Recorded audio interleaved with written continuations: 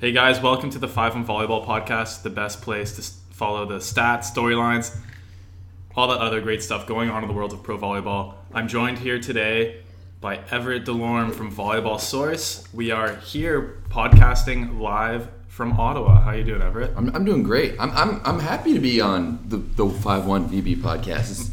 I don't get to do a lot of other people's podcasts. Right, I've been on your podcast a couple times before. I've posted a couple of them to this podcast, but I have a lot of new fans recently, so probably a lot of them have not heard you before. So do you want to do a quick intro? What kind of stuff are you up to these days? These days, well, other than getting blacklisted by the FIVB. I have your rant scheduled. Okay. There. Well, then you let me know when I can rant, and we'll go into that. But yeah, these days, I run Volleyball Source. I don't know if I'm not a YouTuber. I have a YouTube channel, but I have a website, Instagram. Like it's a whole social media thing that's standard for everyone doing this kind of stuff these days. Yeah, sure. I'd like to call myself a volleyball brand. Okay, I like that. Yeah. Both not only in Volleyball Source, but I think over the years I've established myself as one of the people to pay attention to in Canada at the very least. A big voice in the volleyball community. So before we start, if you guys enjoy like my content, the stuff I do, then I would definitely give Volleyball Source a listen. But then again, watch or whatever. Before we get started, I need to give like a big shout out to Dan and the stuff that he's been doing. Actually, the way that Dan and I met was I started seeing 5-1 posting on Instagram, and I was like, oh, this is good content. Like this stuff, I remember the stuff that you were doing at the very beginning. And I was getting like 10 likes per post. Yeah, exactly. And I was like, oh, this is great stuff. Like we need more content like this. And then I saw you comment on a one volleyball post, and you're like, which is like a kind of semi-pro league that we have here in Canada. Exactly. And you're like, oh, are you guys going to be in London? And I was like. This dude is local. Like, he's at the very least, he's in Ontario. And I messaged you, and you're like, man, I'm in Toronto. And I was like, oh, perfect, I'm in Toronto. And then once we, exchanged names, well, real names, not 5-1 Volleyball Source, I found out I had actually coached your little brother. Yep. So that was about a year and a half ago, about now? Yeah, about that a now. year and a half. For sure. I think fall 2017-ish, winter 2017. I feel like it was spring. Maybe spring. Spring of 20. Yeah, I don't know. Anyway. But yeah. So just been doing highlights and stuff like that for podcasts and articles and for a while now, for a little bit. All right. So you've been at a million tournaments before. You've been doing volleyball stuff since for over a decade, or would you say about a decade, or I've been following volleyball for over a decade. I saw my first World League game in 2007. It was Canada against Brazil at the Hershey Center in Mississauga, and it was a packed house. It was about 2/3 Brazilians, and they had this big sign in one of the corners that says "Brazil belongs to Jesus." I remember that quite a bit. I actually won tickets from VSP, which is the local volleyball shop here in Ottawa and does a lot in Quebec as well. And it was actually my first official job was working at VSP.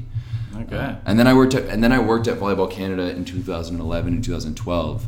And organized these events. So you've been working and organizing these events for a long time now. This week one was my kind of first time being a kind of involved, not in the organization process, but more like in the press and getting to interact with people. So it's been like a cool weekend so far. Ottawa Nations League. You guys, probably a lot of you have seen the games going on TV, but I have to say in person, it's been a really successful weekend so far. A really fun weekend. Yeah, I mean, if you want to go back to 2011 when we were hosting World League qualifiers against like Puerto Rico and Slovakia and Puerto Rico, we did one here, and even the Pan Am Cup that we did like literally about a 7-minute drive here just on the other side of the river in Gatineau. I remember going to national team games where there's like 3, 4, maybe 500 people in the stands. Oh yeah. And we had a few thousand yesterday or Friday. It was absolutely packed, really passionate fan base, a lot of diverse demographics, lots of kids, but also lots of athletes. It's really cool. And we also we saw a lot of Canadian fans, but Serbia is another team playing this weekend that has had tons of fans come out for these matches. I don't know if you guys can see that from TV, but Serbia really comes out to support their their players. I actually think I saw more Serbian fans in Ottawa than I did in Novi Sad in Serbia last weekend. Straight up though, eh? Like I was thinking about that as well, where it's just like Novi Sad seemed pretty barren, really empty, which is too bad. It's too bad, but because like I've definitely seen Serbian matches before where it's packed and it's jammed, and you know that they have very, very passionate fans. Well, they might have got the scouting report that pretty much the entirety of the Serbian national team was skipping out on Nations League. It's too bad. It would have been nice to see, Atanasevic and Lisinac and all those guys in person, because those, I'm kind of happy because at least Canada doesn't have to play them, but it would have been cool to see all those athletes in person. But we've seen some great players play this weekend. Team Canada brought their A-team roster. Yeah. Australia, actually a lot more impressive in person than they're on TV. Very physical team. Yeah, Australia is also another country that's missing a few of their guys. There's no Paul Sanderson here. Right. We don't have any of the right sides guys, like no Paul Carroll. Although Thomas Edgar has been no one's seen him since like the Olympic qualification. I think this is the first time he's been on an Australian national team roster in a long time. But again, no hints. Maybe we can try and ask some of the Aussies today. Try and get some inside scoop. Yeah, absolutely. Although this is the second year in a row that we've had Germany, and I've been super impressed with the German squad and watching them play. Like that win yesterday against Germany was huge. Yeah, Canada playing with one of their best lineups, and Germany really took them to the limit. Very good serving team. That's not something I'd really anticipated about this Germany team, but a lot of good jump servers, some switch up kind of floaties from Thomas Koshian and Bohm just went off on that. The beginning of the second set there last night was just absolutely hammering the ball. When you look at him, he's got these massive platter-sized hands that it almost seems that they've got some weight to them, and he can just crush it. Mm-hmm. Yeah, he was doing work from behind the service line. He was doing work in the block. Didn't have a ton of hits. But very impressive player nonetheless. But there are a couple of those young middles, very imposing as well. Tobias Krik. Dude, he's a monster. It was before when we were watching the Serbia against Australia game, you nudged me, you're like, look how big the Germans are. And they're all standing, in the Zamboni entrance. Mm-hmm. For all of you, I'm sure a few of them know what a Zamboni is. It's the ice cleaning machine. The big, huge, and Gord Perrin. And Gord Perrin's 6'8", 6'9". He's a big boy. Big boy. And he was getting dwarfed by some of those. Yeah, he looked like a normal guy next to Anton Brem and Tobias Krik. Yeah.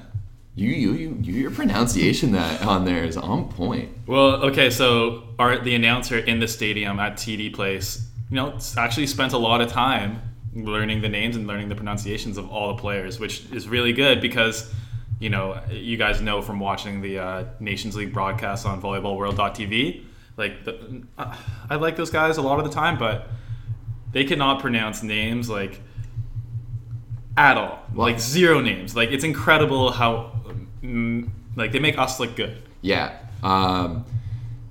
Bianca, who's the in-house announcer here at TD Place, she did it also last year, and she's telling me that she did get a little bit of flack from the Germans, not officially, it was obviously very kind ribbing about some of her pronunciation. So as we were seeing on her Instagram story on Wednesday and Thursday, where she was just sitting with just sitting with the German coaches and learning the pronunciation of the different names. And she did a great job as far as I could tell. Yeah, she's world class. Mm-hmm. She's great. Yeah, so how about that match Friday, the first one of the entire tournament? We went down a bit early on Friday to watch some of the teams warm up and practice. Mm-hmm. It's pretty cool to see it just hanging out by the court, hanging out by the players. It's a lot faster and more physical when you're that close. That's why people like my videos, but that's for a little bit later. That's coming up. That's coming up. And that first match, Germany against Serbia, we saw this. It's very obvious that the Serbians are very skilled, and that they can be very, very passionate and fiery when they want to, and when they are that way, they're very, very hard to stop. Mm-hmm. But I mean, this has kind of been the knock, and this is one of the knocks in general in international volleyball. And I've talked to a lot of Canadians and Americans about it, and why Canadians and Americans are so sought after in Europe is because there's this never say die attitude that is developed in North America. And I think that's just in general from our sport culture.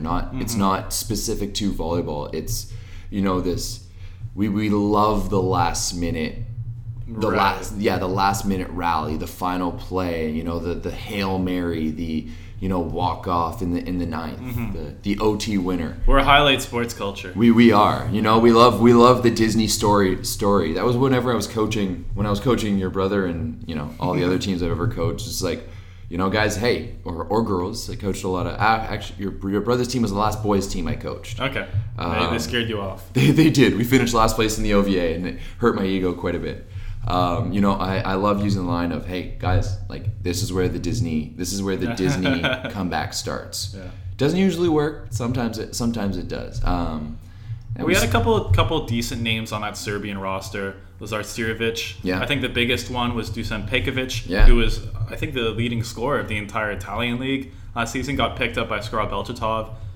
I was kind of doubting that signing earlier on some podcasts. I'm like, I like this guy, but I don't know if he's like, gonna be an adequate replacement for Mariusz Vlajli on Skra. But after seeing him in person, I'm a bit more confident. I also don't think that we're getting the full package with him this weekend. And I think you talked about it yesterday when we were chilling, is that they don't know how to set him. And they're not great at setting him. I was not impressed with Todorovic, I believe his name, the backup setter. I mean, we knew there was not going to be a super impressive setter because we've both kind of criticized Nikola Jovovic, I think, in the past. As maybe the weak link, maybe one of the reasons why Serbia hasn't been.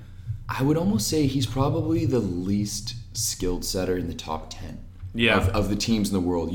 Like, who would you rather have, Antoine Brizard or Jovovic? Oh, that's not even a question. I'd go Brizard all day. What about, this might be a Canadian bias question, Brett Walsh?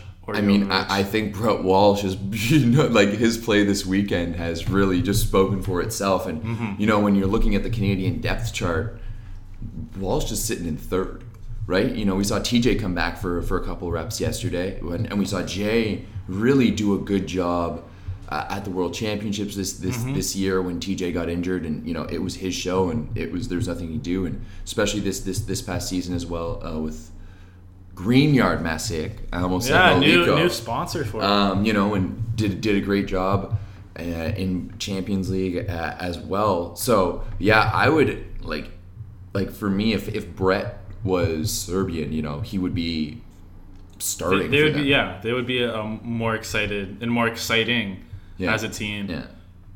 But like you said, actually the Serbians were a lot more defensively strong than I anticipated, but they kept a lot of really good rallies alive. They're defensively strong, but I also find they have these momentary defensive lapses where just stuff drops between players. And that is, one of the big highlights for me to getting to see Serbia was having Nikola Grbic here. Seeing his reactions and how he it's a tough challenge for him. He's not used to coaching these kinds of players. Yeah. And you know what? He's obviously a legend, and just watching how he's stayed pretty calm for the most part. But there's been a few balls there was one ball in the fifth set against Germany that just dropped in front of the libero. And he went after the libero. And I think that's the other weak link on this Serbian roster. Definitely. It's those two skilled positions, right? And when you're talking about the setter and libero, they generally have to be the most skilled players on the board. But interestingly enough, Nikola Grbic was an incredible setter for the longest time. Yeah. So maybe he was a bit of more the exception than the norm for maybe somebody. But also we've seen in the past, kind of in the same way that the Americans didn't really have an answer after Lloyd Ball left. Where you have such a dominant setter, or not even setter, but you have such a dominant player in a position, and it doesn't always lead to building something up underneath. Right, it scares people away. Even this weekend, you've had conversations with people who are like, I was told by the national team coach that I was never going to play because we're already set at that position, and then what are you supposed to do as a volleyball player, right? Yeah. And that's kind of where you make that decision. Do I go for it or do I shy off, right? Mm-hmm. So maybe even if you lose one or two good prospects, like that can cost you in the future. But especially like we've seen it in setting in this country where like setters are hard to come by. Mm-hmm. The setters are the quarterbacks of our sport, right? And if you want to talk football terms in all of this, like there's only so many good NFL quarterbacks. Right, and once you run out, there's... Yeah, right? And so I think what separates setters can be such small differences, but they make such a massive difference in the gameplay. Mm-hmm. Yeah. Which you saw in that first match. Tight match, but Germany definitely had the advantage with Thomas Kosian and Jan Zimmerman setting for them. And then we had Canada-Australia. Really good start to the weekend for Canada. Yeah, when we were talking beforehand, I think we both called 3-1 for Canada. It ended up being 3-0, but you had said, I think Australia's going to have a strong serving game. And that's exactly how I was shooting highlights during that first set, and we weren't sitting beside each other, and Australia came out blazing from the baseline, and we didn't. I think we made 5 or 6 serving errors in that first set alone. Yeah. And that really is what, like, they're serving and they started off like 7-3 or 6-3 up on us. Yeah, it wasn't pretty, but then Friday night was the Siobhan Vernon Evans show. Oh my goodness. And we talked about this. Siobhan Vernon Evans went 18 for 22 attacking. His hitting percentage was better than the Warriors' free throw percentage on Friday night. Yeah, and that's a good free throw shooting team. Usually. The best free throw shooting team. Honestly, that was an off night for them. But yeah. If you any of you guys listening to the podcast right now know like of a more efficient performance with like more than 20 set attacking attempts, I'd like to hear it, because I can't even remember the last time anyone's hit like over 80% on more than 20 attempts. Yeah. And, to me, we talked a little bit about Australia. If you look at the set distribution throughout that game, Siobhan got 22 attempts. Stephen Marr got 23 attempts. He went 11 for 23, which is still, he's still hitting at almost a 50% clip. And watching Stephen Marr, he calls for every out-of-system ball, high ball, every time. Yeah. Every single time. And then, Gord got 20 attempts. He went 9 for 20. And then, Sclater got in. Sclater was 100%, went 2 for 2. Match ball, Match ball, absolutely. And Arthur Schwartz also in there. He got 4 attempts. Viagrass had 9. So Brett did a great job in that first match, spreading out the offense and really creating those gaps for Siobhan. Yeah. Siobhan against a single block right now, automatic. Completely automatic. I mean, I've been watching clips where like Siobhan against a 2-man block is like, you can go OT, guys. If you didn't watch this weekend, go watch at least Australia versus Canada, and tell me that Siobhan Vernon Evans is not going to be an absolute star in volleyball. I think he already is. After his World League performance in 2017, he's a known name. He's definitely a known name, but he kind of fell off the radar a bit, right? Well, he did get it. He did get injured, right? He had that stress fracture. He played for a little bit in that first season in Poland, but the injury. Yeah. And then that caused him to miss a lot of Nations League last summer for Canada. All of it. All of it, yeah. Came back just in time for the Wagner Memorial to get ready for World Championships, and it just wasn't. I wouldn't say he was a negative in World Championships last year, but I wouldn't either say he was a huge plus. Just a middle of the road opposite. Yeah, he's not. He was giving you a lot of points, but he was also taking away a lot. Yeah, he wasn't like Australia's Stockton, right? This weekend, who both of us have kind of been like a very average on him, but he has. And with him too, when you look at what happened in Warsaw this year at Oniko, where he's the backup behind Arujo. Was that who it was? Rafael Arujo. And then once the session folds and they signed Bartosz Kurek, Siobhan wasn't even practicing 6-on-6. Yeah. He was getting pre-practice and post-practice reps and playing volleys and short court.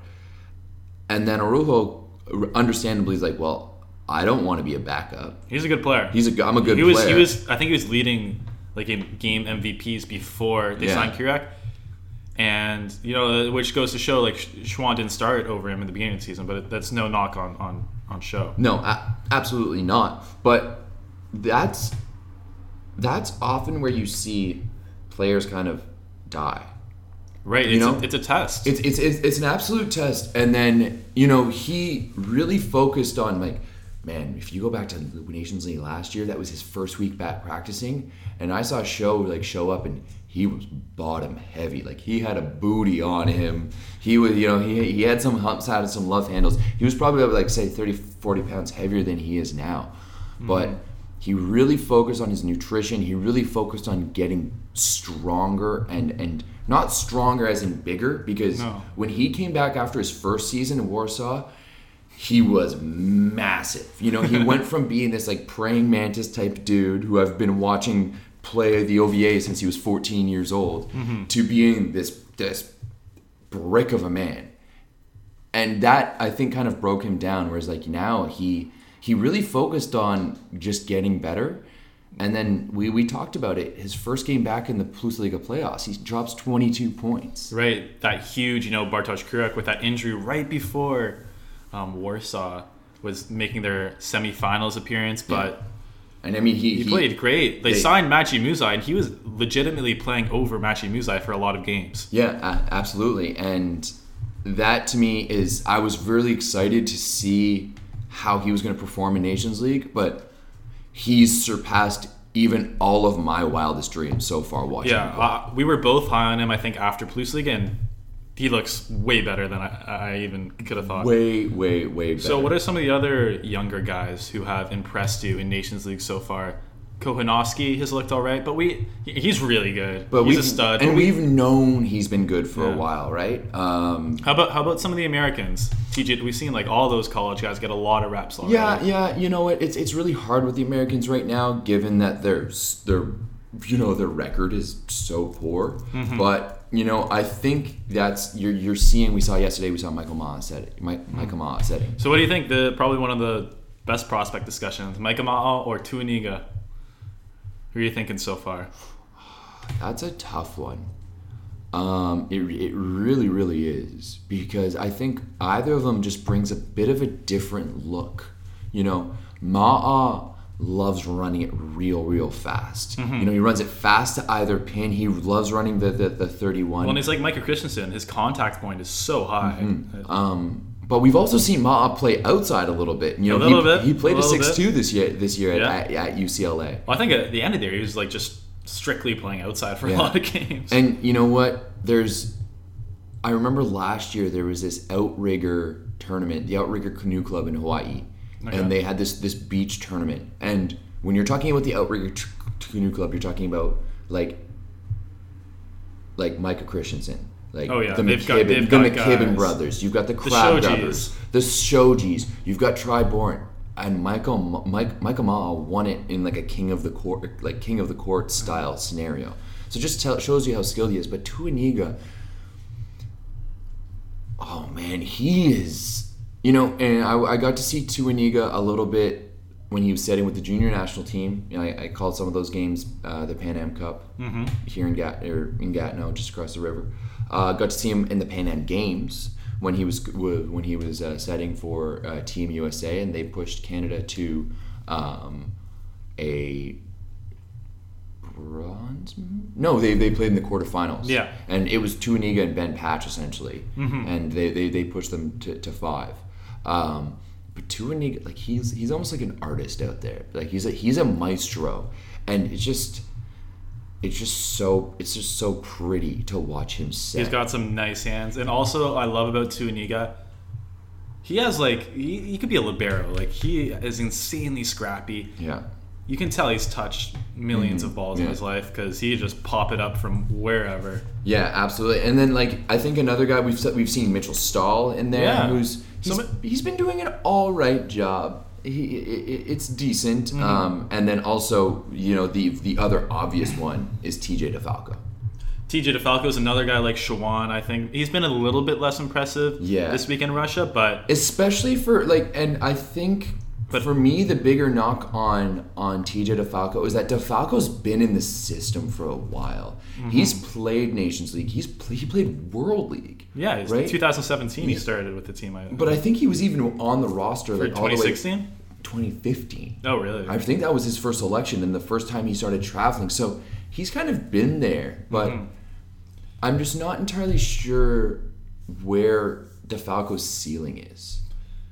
That to me is kind of the because the he's a thing. little shorter, because maybe he's pretty athletic, but he's not like an elite athlete. No, and if you watch the way DeFalco plays, is that he's very, very calm, right? He's very even keeled, and he. Have you talked to him? No, I've never talked to him.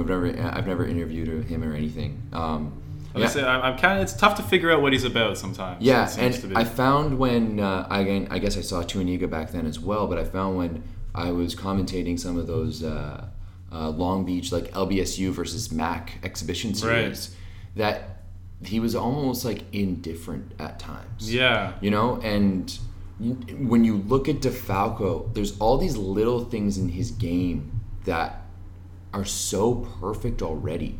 And it's just like, how much further do you have to go? Like when you're talking about a player like Shawan, he's got this massive athletic upside, right? And you know, Shawan's not a Gavin Schmidt who just started playing volleyball. Shawan has been playing. Yeah, he's polished. And he's played beach. He's played beach world championships. He's played junior team. He's done some things, but there's still things he needs to learn. I'm not entirely sure how much more TJ DeFalco has to learn. And I'm not entirely sure how much TJ DeFalco has to get better athletically, you know? And that's the other side of the coin, is sometimes you see these guys who just have all of the tools, but they're just not big and strong enough yet to be able to play. Like Graham Vigrass is a perfect example of that in my eyes, where he was a really good middle for a while. And then, we were talking to Blair about it the other night about how, Graham went to go play for Arcus Izmir one year, but was only on the Champions League roster. Right, so he had most weeks he was just, getting jacked in the gym, right? In the gym, 5, 6 times, 7 times a week. Yeah, so with DeFalco, I'm not entirely sure where he is in there. Although the USA did get a win today against Portugal, but it was 3-1 against Portugal. So, well, we'll have to see kind of about that one. I'm just pulling up the stats right now. Yeah, DeFalco went 12 for 24. That's pretty decent. Yeah, and I think his first weekend, that was pretty impressive. I think a lot of people are saying, maybe DeFalco could weasel his way into challenging Aaron Russell or Jejski, or probably not Sander, because Sander's kind of like a lot of DeFalco, except way more athletic. Yeah, way more athletic. Yeah. DeFalco does not touch the height that Taylor Sander does. No. But also, I don't think that he has that fire in him quite like Taylor Sander does. Like Taylor Sander just has that kind of next level mode where it's just like, give me the ball and I'm going to do something with it. It almost feels like Taylor Sander a lot of the times. He's like holding it back, holding it in. But then, a few times you see he's ready to go. Yeah, absolutely. So some of those. We've seen Kyle Ensing a little bit last week. Yeah. On the right side. But Ensing, I feel like a lot of the stuff you just said about DeFalco can apply to Ensing too. He's already so skilled. He's already so knowledgeable about the game. Where does he improve, right? Yeah, I don't really see Ensing going to that next level. Like, Ben Patch went 17 for 32 today. Patch is looking pretty good. Yeah. We've knocked Patch before on podcasts and stuff, but he improved a lot in Berlin, I think.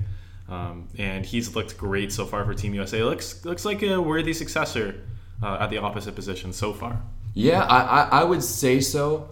I'm not entirely sure It's not going to be Anderson. He's not going to be Anderson. No, for sure. And once they get Anderson back for the finals, I'm guessing he'll be kind of, up there. In terms of like younger players, is Kliuka, do we consider him a younger player? No, he's established. He's established. Let's talk about Kliuka, because I think this is like, he's already had kind of a coming out party, but like he's looking like the best player in Nations League so far. Yeah, for sure. He's second in scoring behind behind the Italian guy, Nelly. Yeah. So that's good. Nelly's got 106 points. Kliuka's got 95. Kind of looking at this, Nelly, it's kind of silly he was sitting on the bench in Trentino all season behind Vittori. Yeah. A little silly. There's other factors at play. Absolutely. There's other 350,000 other factors. Absolutely. And then I think another guy that we haven't really talked about is Poletayev, who I'm maybe slightly a little... He hasn't looked as good as he did. Underwhelmed by him. I think we both came into the tournament being like, okay, Poletayev, he had a ridiculous season with Kemerovo, beating Zenit Kazan. Came into the tournament, okay, this is everyone, all the casual fans, all the Instagram fans, they're gonna just fall in love with Poletayev. Not really.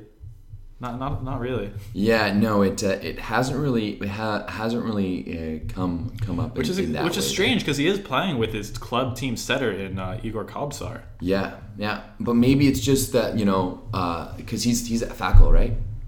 No, he's in Kemerovo. Kemerovo, sorry. Yeah. Maybe when he's at Kemerovo, it's just that he's a bigger part of the offense. Well, he is the offense. He is the offense. Yeah. Whereas once you're with the national team, you're gonna spread it out. Well, Kliuk is number one. Probably Volkov might be number two. Yeah, absolutely right. Playing as an opposite, where you're arguably the third offensive option. I guess tough. Could be a tough sell. Yeah, 100%. So I mean, I think there's like I said, I think there's a few different guys who have been doing.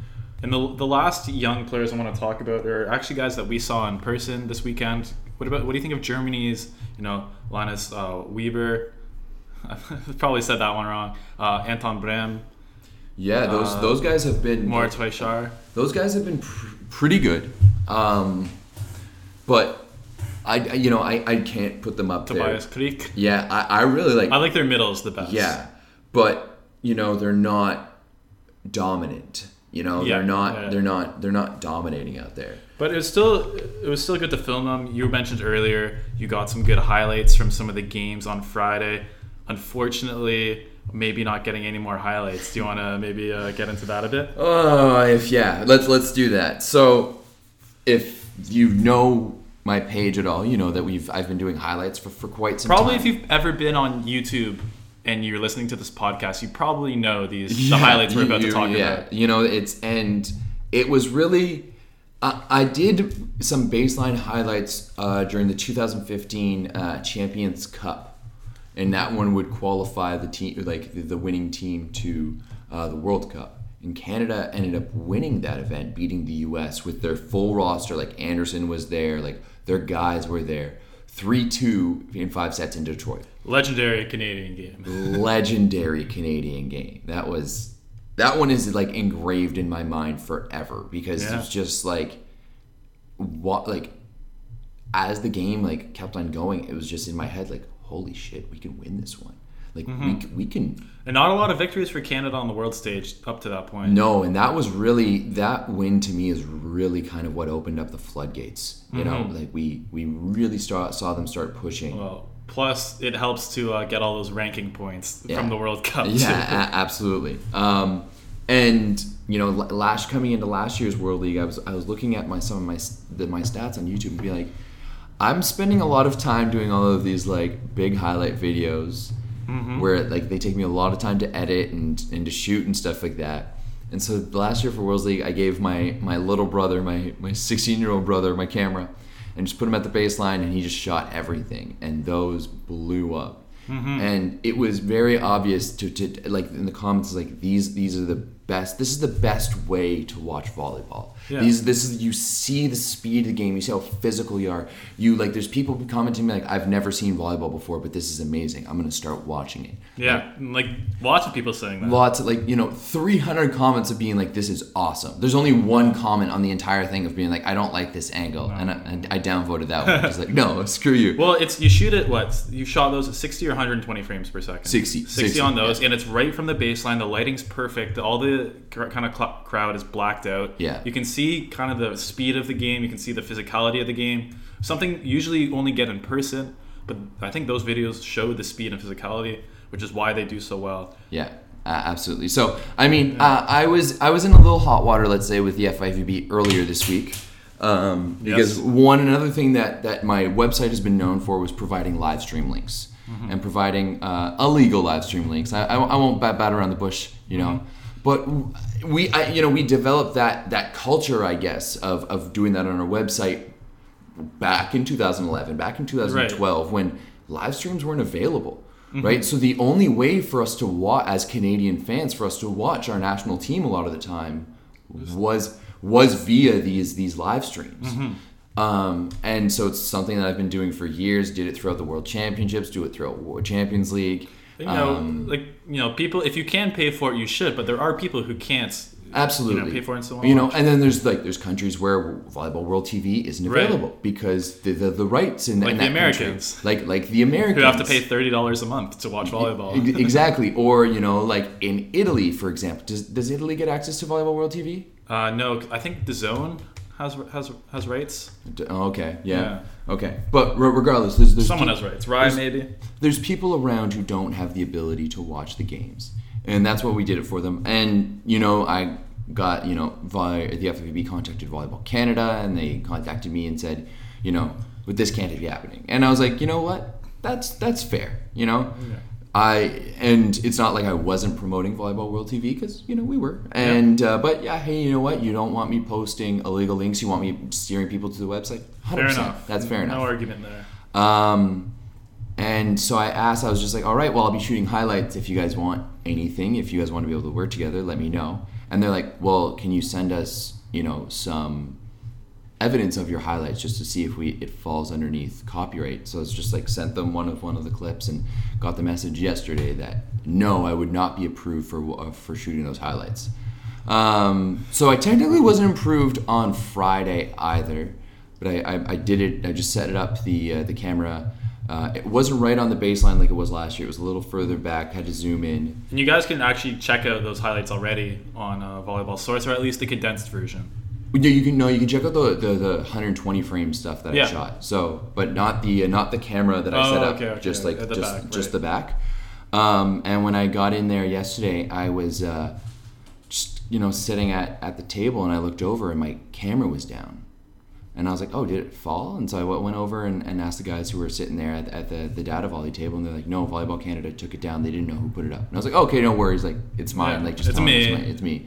And then I watched, a Volleyball Canada employee who is just doing his job, right? Mm-hmm. And I know that because, Brad is a really good friend. I have massive amount of respect for him. And I know that if there was any way that he was able to give me any leeway, he would. Right. But he went and took the camera down, and essentially I've been blacklisted from filming those highlights. Yeah. So unfortunately, guys, probably not gonna. We didn't have any footage yesterday, so. No. Well, I'm gonna see what I'm gonna go there and talk to them today and see what can be done about it, and see if there's any possibilities of, Because I know probably a lot of people listening to this podcast really enjoy those highlights. I know I've probably watched all those like 5 or 6 times each. Yeah, and it's funny in emailing with the FIVB, and it's just like, you can't promote it this way, but we'd really like you to promote Volleyball World TV via your interviews. And I'm like, well, my interviews average like maybe 200 views per. Yeah. Comparatively to the highlights, which, as multiple people have stated, are the best way to watch the game, and they have literally millions. Yeah. And when I emailed them back, and I was like, I think that's unfortunate, and I think that there's literally going to be millions of fans around the world who are disappointed that we're not shooting these highlights. And it's frustrating because there's channels out there like Titans Volleyball, and not a knock against Titans Volleyball whatsoever. They work hard. It's all they work hard. They do a great job, but there's a lot of those highlights where they're like blacking out different parts. They're zooming in because they're trying to stay within. They're trying to skirt underneath the copyright lines. Mm-hmm. Whereas I'm going there and I'm doing the work myself, and we're shooting it ourselves, and it's my own content, and that's not allowed. And it's 100% upside for the FIVB too. 100% upside, right? And in my communication to them, I'm more than willing to work with you guys, right? I don't all I want to do is to be able to grow the game, but instead they're... Can you imagine if they had those highlight videos like on the Volleyball World TV? Like, man, that would be huge. And it would honestly, I think it would just entice more people to go to the matches. right, they'd be like, oh, well, this is what it actually looks like if you go. And this is a part of a larger conversation that I've been having for a while. And I've straight up gotten into arguments with producers at TSN about this and being like, why is volleyball the only net sport that we watch from the side? Right?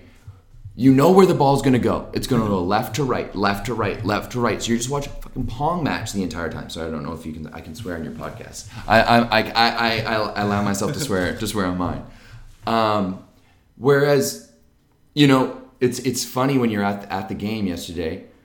You've got all of the casual fans who are sitting like on the sides. Yeah. And you have all of the coaches, and because there's a coaches symposium going on right now, there's the Volleyball Canada AGM going on. So this is really the hub of Canadian volleyball for the year. Yeah, the entire B team is there. The entire junior team was there. Like everyone. And all of the volleyball people are sitting on the ends because they know that's where you need to watch I went down and sat like right at the baseline for most of the game and yesterday. So I think that in shooting those highlights, you're really enticing more people to go watch the games. And there's literally people commenting on the videos like, hey, like, I didn't watch volleyball before, and I saw this, and this is amazing. Because it is. And it is. And, in talking to one of the photographers there, and he's like, I don't understand that.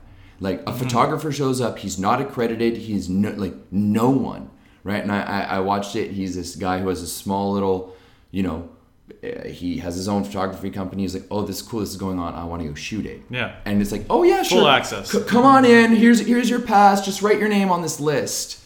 But if you're shooting video, you're not allowed to do the same. And it's just these archaic rules that come along with broadcasting. In the same sense that, here in Canada and in other North American sports, you have blackout effects. When a home team is playing at home, they black out the area, that city, to entice people to go to the game.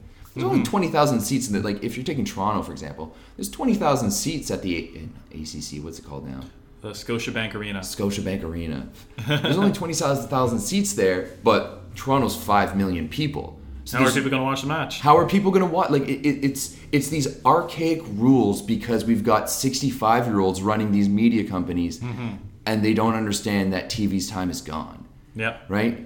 And, before it was, you only had so many channels to watch, right? Everything was in a funnel. But now, because of the internet, that's all blown up. Right. So you need to be able to provide other stuff. And which other leagues have embraced. I think my favorite example of that is the NBA, which fully embraces all the media and all of the social media stuff that comes along with being like a premier sports franchise, and that's why you see like NBA is insane right now. But you can go on the flip side of that. If you look at MLB, if you look at Major League Baseball, that is the company that's cracked down the most on it. And it's hurt them a lot. It is absolutely hurt them, and it's destroyed. Like, you already had an aging fan base, and you already have not a dying sport, but definitely it's definitely faltering. It's not growing. Yeah, and I just think that, like, for example, I'm hosting my first Volleyball Source Beach volleyball tournament in Montreal in 2 weeks. By the way, if you're in the Montreal area, you're in Quebec, you're in Ottawa, come out June 21st to 23rd. Challenger Place Sick. It's going to be great. Just had Gabe Berlaku and Liam Kopp from Canada sign up. All right. I love Gabe. He brings a lot of fire, so it's going to be a great weekend if you guys want to come hang out.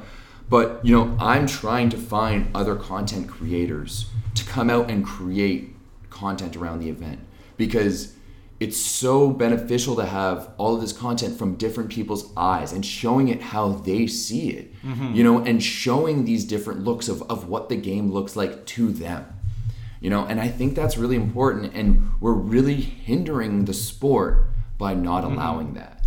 Yeah, it's a really interesting discussion that goes, like you said, beyond volleyball. Just how do sports operate in the digital era, in the internet era? And I think you're definitely working through some growing pains right now. Yeah. But I think the progress and the ability, look towards the future. Don't look towards the past. No. Ultimately, that's what it comes down to. And it's get on the bandwagon early. And to me, it's not the FIVB because because it's IMG, you know, it's their media affiliated company that isn't allowing them to do that. Because when I asked to do the highlights, it wasn't an immediate no. It was let us go check to see. Right. And it was like, no, this doesn't, like this, that falls under copyright. But copyright is copying someone else's property. And that's clearly not what I'm doing. You're filming your own completely original content. Filming my own completely original content. We're editing. And by their rules, like people taking Instagram stories from the crowd would be infringing on their copyright. Absolutely, 100%. And so it's just, it's frustrating in that sense because, you know. You're willing to work with them. Yeah. You're doing all your own work. But also in another sense is that, you know, people are probably going to disagree with me with this, but in a certain sense it's art, you know, and art is something, you know, that tells a story and encapsulates someone within that medium. And you've told me specifically how entrancing those highlights are. Yep. When, you know, it's just play after play after play after play after play.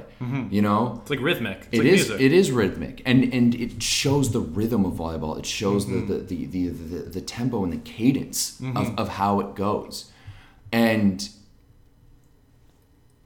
any other artist can come in and create art surrounding the event, right? Like, you could go and just record the audio of the event, and like it's showing you the passion of the crowd and the sound of everything that's going on. You can be a painter, you can be a photographer, you can be a sculptor, any type of those things. Like, you can go in and do it. But with video, we have these archaic rules that, you know, like what me posting highlights from the event 2-3 days after it's done is going to affect the live broadcast. Yeah.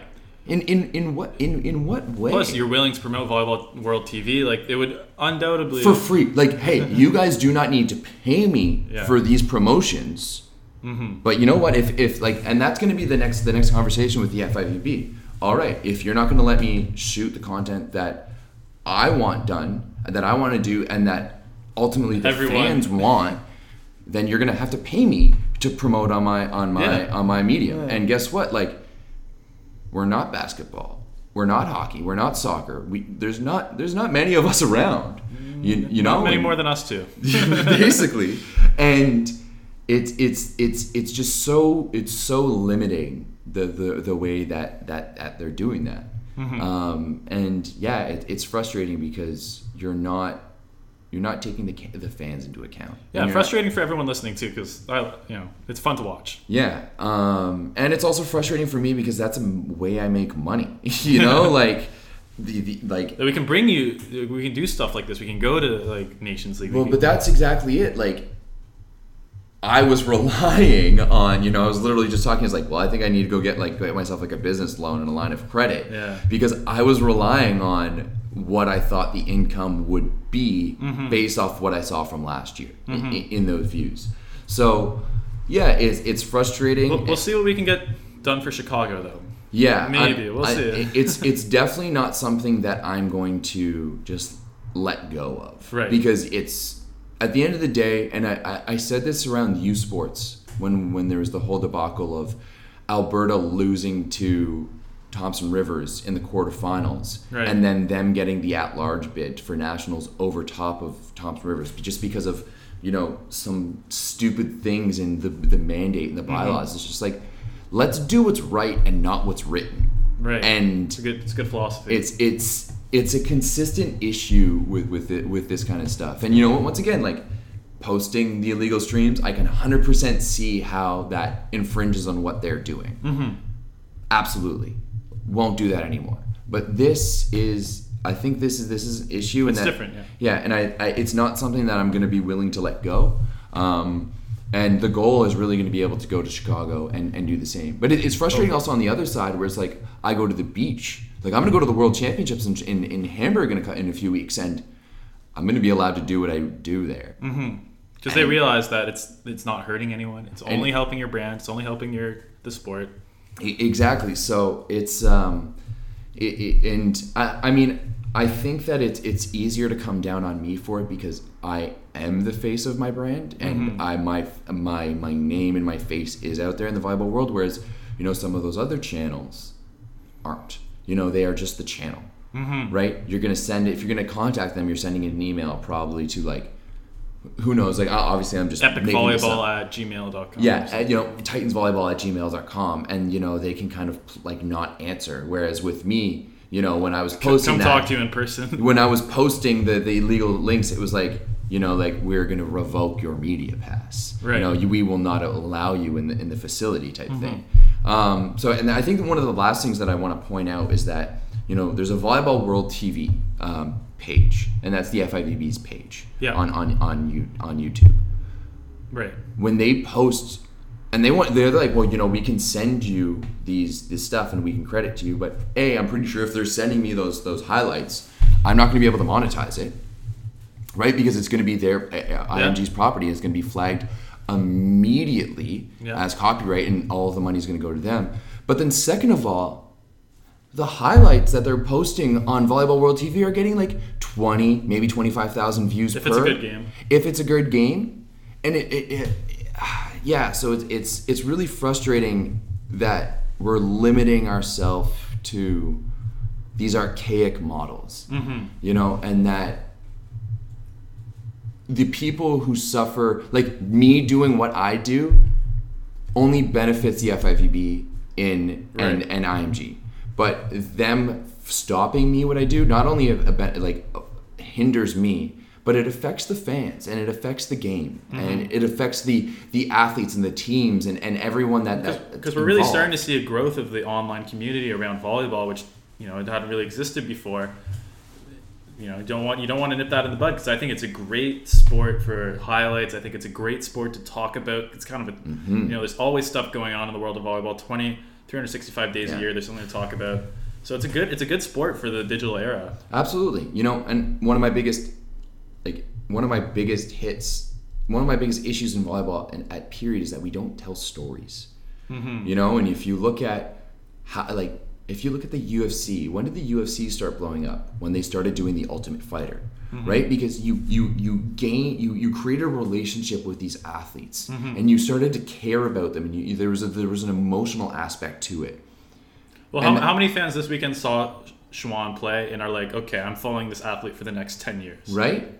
But we don't know who he is. Right. Because, you know, Volleyball Canada and the FIVB doesn't promote their athletes in that way. And, you know, I've heard of issues on the beach where, like, you know, people at the FIB is like, you guys are getting mad at the players, like, you guys need to be bigger stars. It's like, well, maybe if we had a better mandate of not just live streaming the semifinals and finals, we would be able to create those stars, right? If I watch the Masters, if I watch Wimbledon, I'm going to watch all of it. You know, I'm going to be able to watch, like, practice rounds on Monday, and they're going to have an entire booth with, you know, commentary and different guests and different, you know, insiders and all of that stuff. Where is that for volleyball? Both indoor and the beach, men and women, right? And you can really tell that IMG is just like, well, we can get this contract and mail it in and rack in the cash from it. Right. So it's, as I said, it's something that I'm not going to let go of, and I'm going to keep fighting for. But hey, if you want to support that fight, let the FIVB know what you think. Right? Let them know on Instagram. Let them know on Twitter. I think it's press@fivb.com. if you want to. All right. if you want to. If you want to chime in, because I think it is, you know, a good issue. Like if you're someone who's, you know, probably already struggling to follow volleyball, because it is a struggle, and that's why we're here. We're trying to make it easier for you guys to follow the sport, but it is tough. You know, that's what's kind of why we're here. Yeah. I also enjoyed how, like, I've been having a great, like, back and forth with the FIVB, and they still haven't answered my emails from yesterday. Yeah. So it's too bad. But then again, I do want to thank Moda. He's the head of digital from the FIVB. He has been very much as we criticize them, I think a lot of the decisions they've made recently have started to look a little bit better. Yeah, absolutely. And I don't think that this is a FIVB decision. I think this is an IMG decision. And it goes back to, like, why are we undervaluing and why are we selling our sport for pennies like this? Right. And that's another issue I have. We should have another podcast of just going Everett's issues, but yes. I think that's enough of my rant for today. I'll do another one on my channel where I'll maybe get a little bit more heated. Okay. Let's say. Well, as much as we criticize, as much as that was a bad experience for you, it has been a good weekend overall. Being absolutely. At the arena, meeting a bunch of people, getting to see so much volleyball and getting to kind of see it really up close and kind of be around the players and stuff. It's been been a good experience. Absolutely. And for me, I think you and I have almost like polar opposite experiences in this sense. Yes. Whereas like sorry, yeah, fair enough. I've definitely felt bad for Dan at a few times where like I just disappeared because for me, like I'm from Ottawa. Yes. This is the town I grew up in. So the clubs here, I coached and played for both of the clubs, so I know everyone there. The players here, both young and old, like I've still been involved more or less than I know them. And then we've got the AGM, and so for me, it's just like I feel like I've somebody asked me yesterday, like, Everett, how many people do you know in this arena? I'm like, probably a good like 500-600 people that like I know interacted right with now. over. Whereas you this is like your first. Yeah, that was a nice catch on my pen. It was. This is your first kind of introduction, so we've got kind of two. It's been a little two ends overwhelming, but it's been a good experience. I'm going to do a full recap of everything going on this weekend, probably on Monday. Kind of catch up because we've been at the arena, so we haven't had time to watch necessarily every single game that has not been going on in Ottawa. So I'll do a full recap podcast for you guys. But I just thought this would be a nice thing to do while we're in Ottawa. Get to talk with Everett from Volleyball Source. I think we had a good discussion. I hope you guys probably learned something about broadcasting and broadcast rates. Yeah, I it's definitely something that I as I said, I get a little testy on. Right now, I'm just pulling up the schedule here because that's one thing that's the standings right now. Some of the highlights from some of the results today that we were talking about a little bit earlier. Brazil went to 5 with Argentina.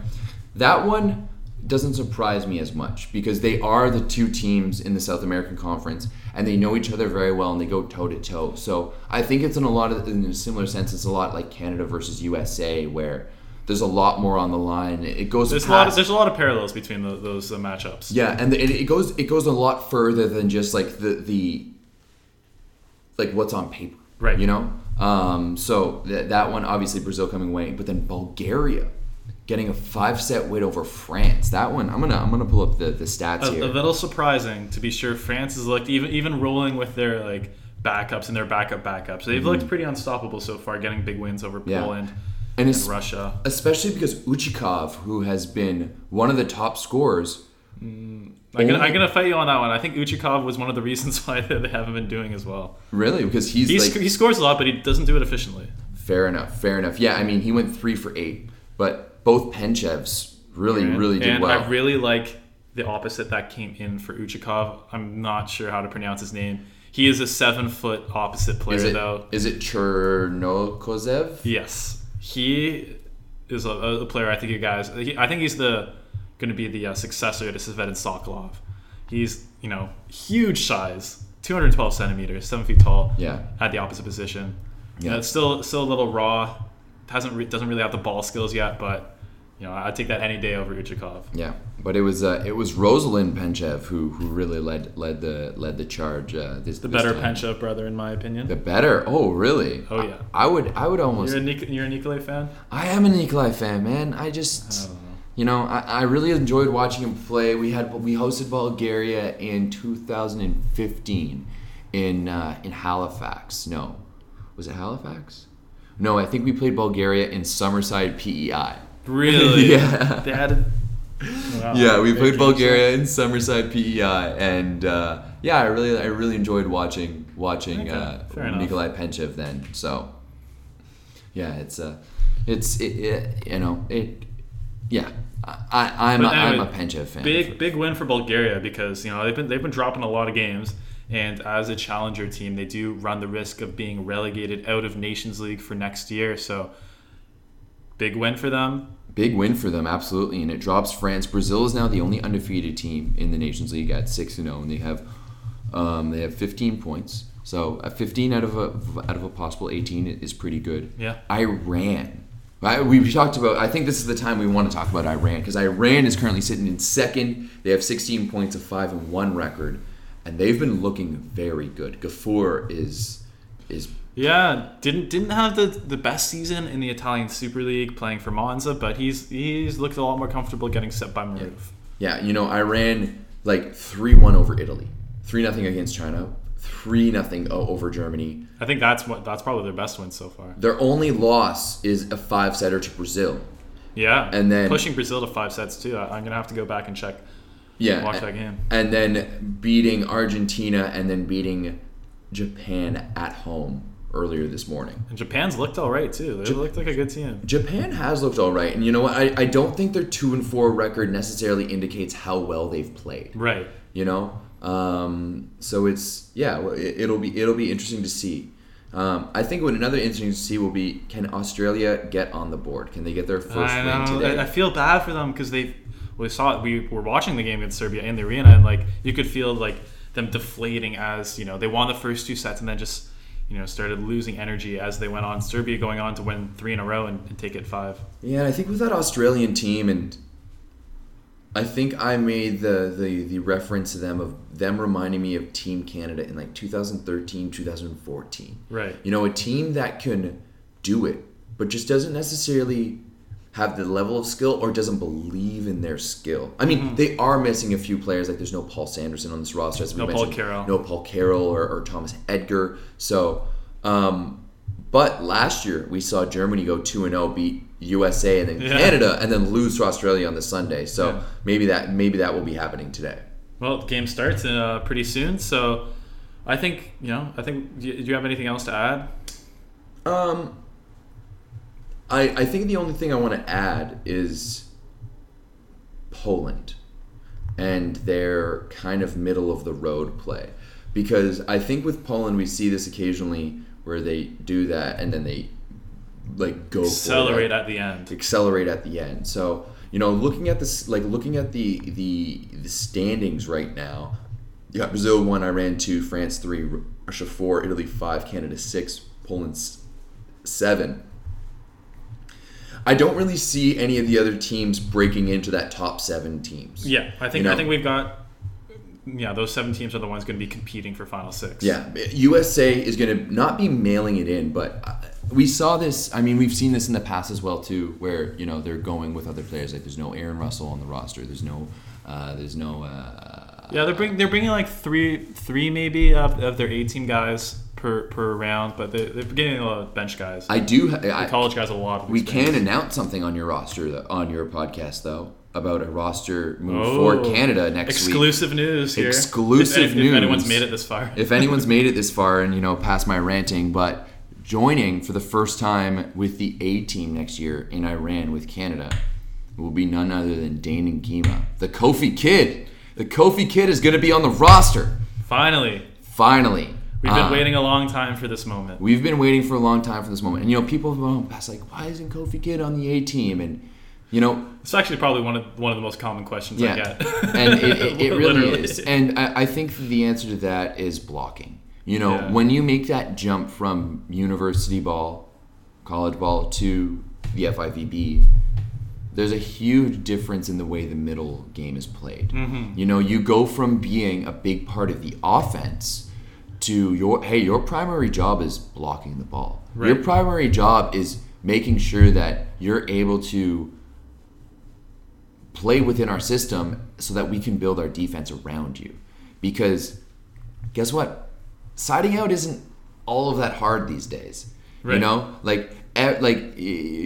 The side out game in the men's game is the game, right? Mm-hmm. So the way to win a lot of the times is you need to stop those extra touches, one block, couple kill blocks here and there. But I think where Kofi can really do that well is also from the baseline, because he can absolutely rip bombs. Mm-hmm. But we'll see how that does with the Mikasa versus the Molten. because they do play with the Molten in the Right. NCAA, which is a slightly heavier ball, and you can pin it. Yeah, it's hard to miss with that ball. Yeah, it's. Did you see them in New Mikasa? They have it. I did. I actually did a picture for my Instagram story. Yeah? Did a yes no. What do people? What were the results on it? Say it's pretty even. About 55% yes, 45% no. I will say that most of the players who chimed in were no's. Fair enough. I won't say who specifically. Okay. You don't need to divulge. Call everyone. Yeah. I think it was interesting on Thursday night when we were at the Hall of Fame banquet. Yeah. And we watched how those highlights from the 1984 Olympic team, and they're using the all white balls. Oh, I hate those things. And it really made me realize it would probably so hard to call doubles. Yeah. Because it would be so hard to see this spin on the ball because everything looked the same. Like there wasn't even any logos, there wasn't anything. Yeah. It was just a white ball. The iconic white ball. Yeah. So I mean, we'll see. They're changing the panels up on this ball. They're changing the number of them. They're changing the shape. So and I asked the Mikasa reps what the integration is going to be like, and they're like, it depends on the league. It depends on who's going to be. Probably the FIVB, I imagine, would adopt it fairly quickly. But I'm assuming the FIVB will adopt that for the 2020 Olympics. So, well, that's what that could be interesting. We saw them release the Mikasa MVA 200, the one that we use now. We saw them release that in 2008, the summer of 2008, and that's the ball that they used. Or no, was it? I'm trying to think, what ball did they use in 2008? I think they used the MVA. I think you're right. Yeah? Okay, so if they're releasing it now, the entire year before, we could use that next summer in Nations League. So yeah, the earlier the better in that case. Give players a chance to get some reps with that ball, because it does. It's a little different. I wanted to practice with it, but you can't really. I wasn't gonna buy one. It was $100. We can let's go. We can go talk to them, the president of Mikasa Canada, and see if we can get some to try out. That'd be dope. All right. All right. Anyway, we're about to head off to Germany versus Serbia versus Germany. You had it right the first time. Yes. We're going to go off to the arena right now to watch some volleyball. Hope you guys tune in on volleyballworld.tv or wherever you're watching from. We're going to be posting Instagram stories and all that fun stuff, social media. Hopefully Everett can maybe film it. We'll see. We'll see. We'll see how it goes. Right. I think I've just thinking about it now. I think I figured out a way. Okay. Well, we'll leave that for the arena. Hope you guys enjoyed a bit of a different 5-1 volleyball podcast. Probably learned a few things. Anyway, have a great weekend, and I will do another podcast on Monday. Thanks a lot, guys.